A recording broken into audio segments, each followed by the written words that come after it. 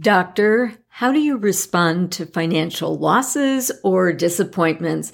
In this episode, we're going to explore the financial pain personalities, what they are, and why it's important that you know yours. Well, welcome to the Thriving Doctors podcast. Here you will find tips and tools to help you build true wealth, and it's more than just about the money. It's about creating a life and a career that works for you. I'm Dr. Vicki Rackner, your host. I call on my experience as a practicing surgeon and serial entrepreneur to help doctors like you thrive. The reality is that each of us will face all sorts of losses in our lives, in our careers. We've seen all sorts of losses, especially during the COVID pandemic.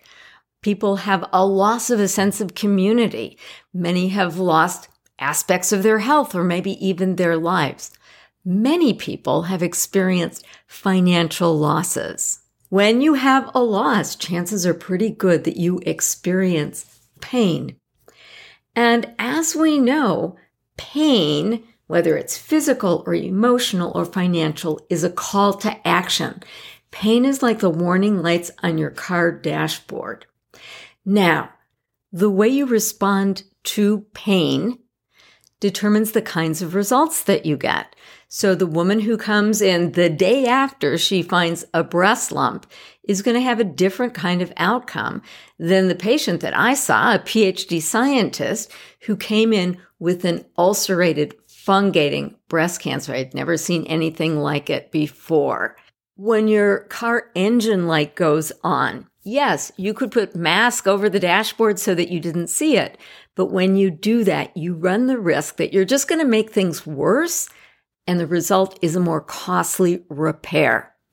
Now, that seems like a crazy thing to do, but that's exactly the kind of thing that I observe doctors doing with their financial pain.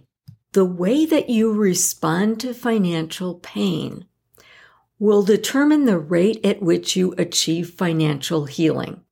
So knowing your innate response to pain will help put you in a better position to recover more effectively. So how did I figure this out? Well, as I looked at my patients, I noticed that even though they were dealing with the exact same disease process, whether it was appendicitis or cholecystitis or breast cancer, they had very, very different trajectories. And I think it was in part set in action by their response to pain. So curiosity led me to create a system of pain personalities. Our response to pain is in part determined biologically. I used to excise lipomas in my office, but if it was a redhead, no, I'd probably go to the operating room. Further, as children, we are taught how to respond to pain. If you watch a young child who's just learning to walk, when they fall, they'll often look to the parent to see how they should respond. If the parents are all upset, chances are pretty good they're going to cry. But if the parent says, "You're okay, let's get going," they'll just brush it off. So I believe that we arrive into adulthood with a characteristic way in which we respond to pain. And pain is pain is pain. Physical pain is like emotional pain, is like financial pain. However, that is not your destiny, because once you have insight about what your financial pain personality is, that means that you can adjust your action so that you wind up being where you want to be. In other words, your financial pain personality is sort of like your tennis swing. You know where your swing naturally delivers the ball. So now you know how to correct that swing so the ball winds up where you want it to go. The way that you respond to pain determines the kinds of results that you get. So let's go through the 5 pain personalities.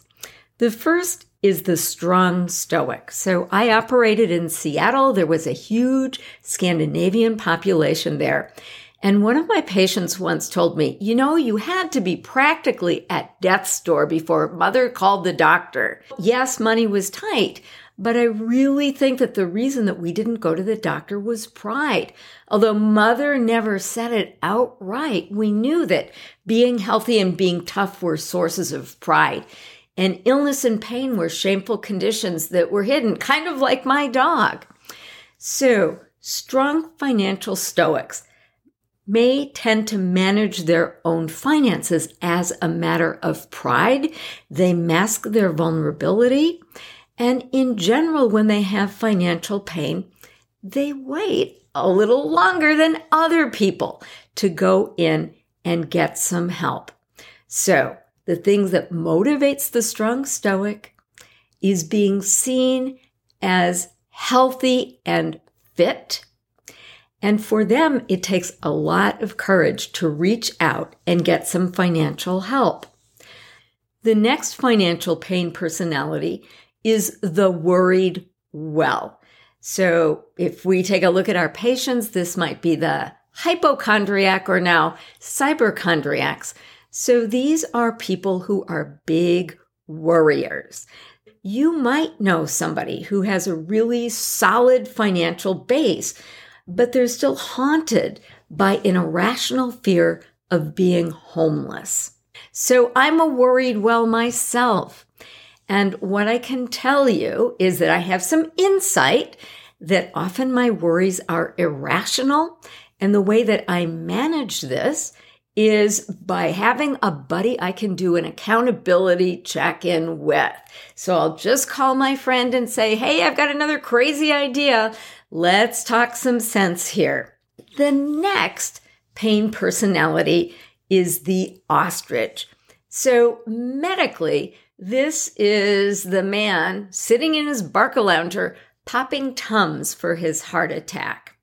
Financially, this might be the person who is the husband of one of my clients. They were in tough financial shape, yet they were still living the high life. This was in the pre-COVID era. And my client was just amazed that they had gone out to dinner with friends, and her husband insisted on picking up the tab. It was like he was ignoring the fact that they didn't know how they were going to make their mortgage payment that month. So in general, the bon vivant just wants to project the image that everything is okay. They want to convince themselves that everything is okay. And often the denial that allows them to continue to live this lifestyle can get them into trouble. Here's the basic difference between a strong stoic and a worried well. The strong stoic knows their financial truth. It's just that they do not want to be seen as vulnerable.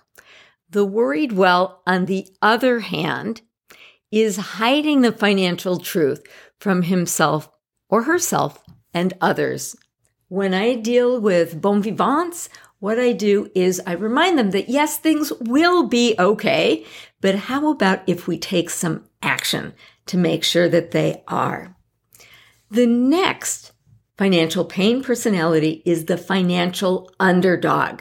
So these are people who perceive themselves as victims of external circumstances. Further, they feel powerless to change their reality. And the thing that characterizes them is their propensity to deny personal responsibility. It's always somebody else's fault.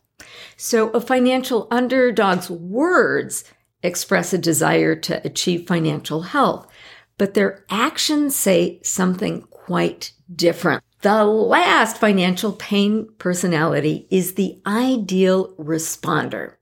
So these are people who know when a little deal is a little deal and a big deal is a big deal. They don't go in for help either too early or too late. They tend to be just right. So once you know what your financial pain personality is, you know what you need to do in order to behave more like the ideal responder. Did you recognize yourself in any of these 5 pain personalities? How about your partner or your children? It's interesting to look through this lens and observe the reality that this creates. Okay, well, how can you use the financial pain personality? Well, first of all, you can replace judgment with understanding. Many physicians say to themselves, I know I'm really smart. Why did I make this crazy financial choice? And they judge themselves, or they see their decisions around money as a character flaw.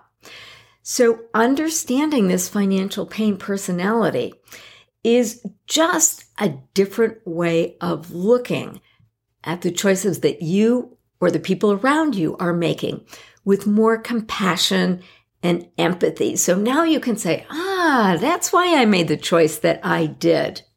Next, understanding this can help resolve conflicts between couples. So many people wonder not why do I make this crazy financial choice, but why does my partner make this crazy financial choice? So these sparring couples often tend to have the same financial conflicts that end with hurt feelings or even anger over and over and over again. Well, as Einstein says, problems are not resolved on the level at which they're created. And many of these financial conflicts are really a result of clashes between the financial pain personality. Imagine, for example, a worried well being married to a bon vivant. Ouch! That is not a match made in heaven. Still, with insight, it's something that can be managed. Next, you can use your financial pain personality to know when to say no. You might have a very big heart and a desire to use your wealth to improve the lives of others. What do you do, though, when you lend a helping hand to alleviate someone's financial pain and they wind up drowning in debt again in 2 years? This is a clue that you're dealing with a financial underdog.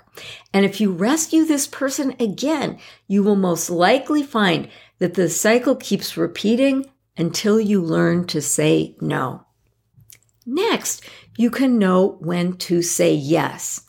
Entrepreneurship means taking prudent risks, including financial risks. Yesterday, I went and saw a wonderful exhibit that's traveling called the Museum of Failure. An organizational psychologist had put together a collection of about 130 big, public, expensive fails. The point that he was trying to communicate through this exhibit is that failure and loss is just part of the journey. So if you want to take some big, bold steps and go where no person has gone before, it's going to involve losses. Insights about how you deal with financial losses will help you take those bold steps to get to where you want to go. Now, I know that we're talking about money here, but I will also say that the way you do money is the way that you do life. So taking a look at your financial pain personality is really just a way of helping you understand how your mind works, how you make the choices that you do, and how you can ask better questions and make better choices to help you make your dreams come true. That's what I've got for you today. Well, thanks so much for stopping by and listening to this episode of the Thriving Doctors podcast. I hope that you found value from it. Please leave a comment below. What's your financial pain personality? How about those around you? Are you going to do anything differently now that you've been exposed to these ideas? Do you have any other questions? Our content is driven by the thoughts and questions from people just like you. So please also feel welcome to include that. I'll look forward to seeing you in the next episode. In the meanwhile, though, keep in mind the prescription for building true wealth. Be who you are, know what you know, and do what you need to do.